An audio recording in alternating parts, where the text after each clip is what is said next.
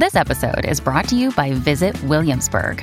In Williamsburg, Virginia, there's never too much of a good thing. Whether you're a foodie, a golfer, a history buff, a shopaholic, an outdoor enthusiast, or a thrill seeker, you'll find what you came for here and more. So ask yourself, what is it you want? Discover Williamsburg and plan your trip at visitwilliamsburg.com. Another day is here, and you're ready for it. What to wear? Check. Breakfast, lunch, and dinner? Check. Planning for what's next and how to save for it? That's where Bank of America can help. For your financial to-dos, Bank of America has experts ready to help get you closer to your goals. Get started at one of our local financial centers or 24/7 in our mobile banking app. Find a location near you at bankofamerica.com/talktous. What would you like the power to do? Mobile banking requires downloading the app and is only available for select devices. Message and data rates may apply. Bank of America N.A., member FDIC. When you need mealtime inspiration, it's worth shopping Kroger, where you'll find over 30,000 mouth-watering choices that excite your inner foodie. And no matter what tasty choice you make, you'll enjoy our everyday low prices, plus extra ways to save, like digital coupons worth over $600 each week. You can also save up to $1 off per gallon at the pump with fuel points. More savings and more inspiring flavors make shopping Kroger worth it every time. Kroger, fresh for everyone. Fuel restrictions apply. If you're thinking, I should go for a run today, but it looks like it could rain, Sierra says save on epic rain jackets. If you're also thinking, but I can't go out in these beat-up old running shoes, Sierra says save on top brand running shoes. And if you're still thinking, but I'm also busy performing brain surgery, well then we say, you really should have led with that. Sierra, let's get moving to your local store, like now. Go!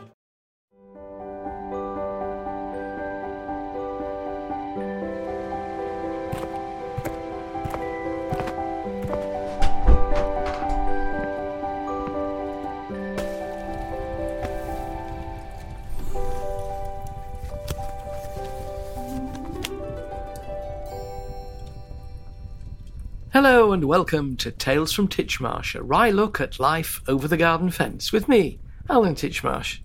This time, why our gardens should be about more than just gardening. What makes you love your garden? Aside from your natural enjoyment of gardening, I mean. For most of us, I suppose, it represents several things, not least an escape from the rigours of daily life. You could argue, of course, that it offers rigours of a different kind. Weeding, hedge clipping, double digging, but they in themselves are productive and provide an escape from less rewarding occupations. Often, the repetitive nature of gardening tasks is a kind of therapy in itself, as your mind can roam over other things, even if it is only the shopping list or the new colour scheme for the bathroom. A garden, too, is a place for creativity and self-expression. Each one is a blank canvas, daunting at times, on which you can create any kind of picture, abstract or figurative, classical or informal. Given freedom to do anything, it's astonishing how few of us dare, choosing instead to tread a well-trodden path. But with experience comes wisdom and, hopefully, bravery as well. Enough to encourage us to experiment, whatever the neighbours might think. Our garden, after all, is there to suit our needs, nobody else's. There are those who regard the garden as a display case of their good taste, or wealth, filling it with costly hard landscaping, elegantly proportioned canals, and pleached alleys. Well, if it gives them pleasure and provides employment to landscape gardeners, good luck to them. As long as they learn to love it for itself, not just for what it represents. Then there's the fact that a garden is a pleasant place to relax, provided you can perfect the technique. And boy, does it take some perfecting. I have 6 seats scattered around my garden, but I can't begin to tell you of the discipline it takes to stay rooted on one for more than 15 seconds.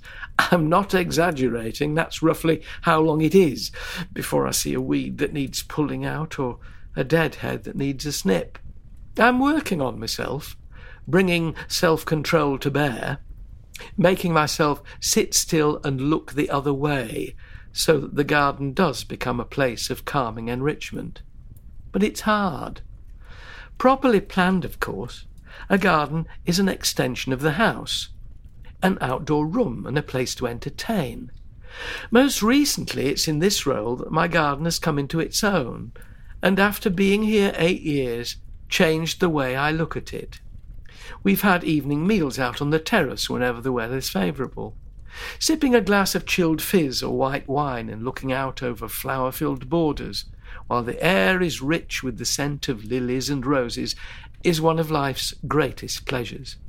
Even more, I love taking a bowl of cereal outside to have my breakfast sitting on a low wall while the early morning sun makes me squint, and the gentle playing of the fountain in my little sunken garden is music to my ears.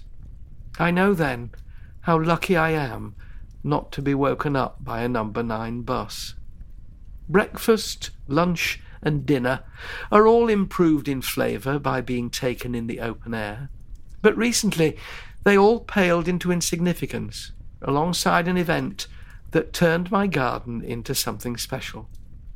You see, my eldest daughter got married in the village church just across the lane, and then we all walked back, the lane flanked by the guests who threw rose petals at the happy couple, to the reception which was held in a marquee in the garden. For months we'd worked on beds and borders, lawns and shrubberies, planting 100 pots of lily bulbs back in February in the hope that some would make it on the day. About 1/3 of them did. We clipped hedges and topiary, swept and scrubbed, staked and dead-headed, but the fact that we were working towards something special made it all worthwhile. On the morning itself, the hoped-for weather presented itself, dry and not too warm, the sun sneaking through the clouds to make it a lovely summer's day. My list of 22 things to do before lunchtime was eventually ticked off, the last 2 being the mowing of the grassy slope to the marquee, once the caterers had finished their unloading, and the raking of the gravel on the drive. From polo shirt and jeans to morning dress is a giant leap for a gardener, but it all happened as it should. The service went off without a hitch, the serenity of the bride brought tears to her parents' eyes, and then we all flooded into the garden for drinks and canapes before repairing to the marquee for the reception proper, and the meal, speeches, and dancing. At midnight, the bride and groom swept down the drive in their car to cheers and merry waves, and the guests went home to their assorted beds, scattered about the village. But I'll never forget the day, or the part my garden played in it. That patch of lawn over there is where my daughter stood with the bridesmaids to be photographed, laughing uproariously and coaxing 2 tiny flower girls to look the right way. There's the rarely used front door of the house, through which she walked with her new husband for the first time.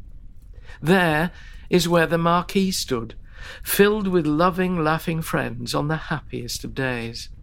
There's the spot where she danced her first dance, and there is where she waved us goodbye. None of these memories are remotely sad. They're just wistful, happy reminders of the most wonderful day, and they've left me loving my garden all the more for being the place where such magic happened.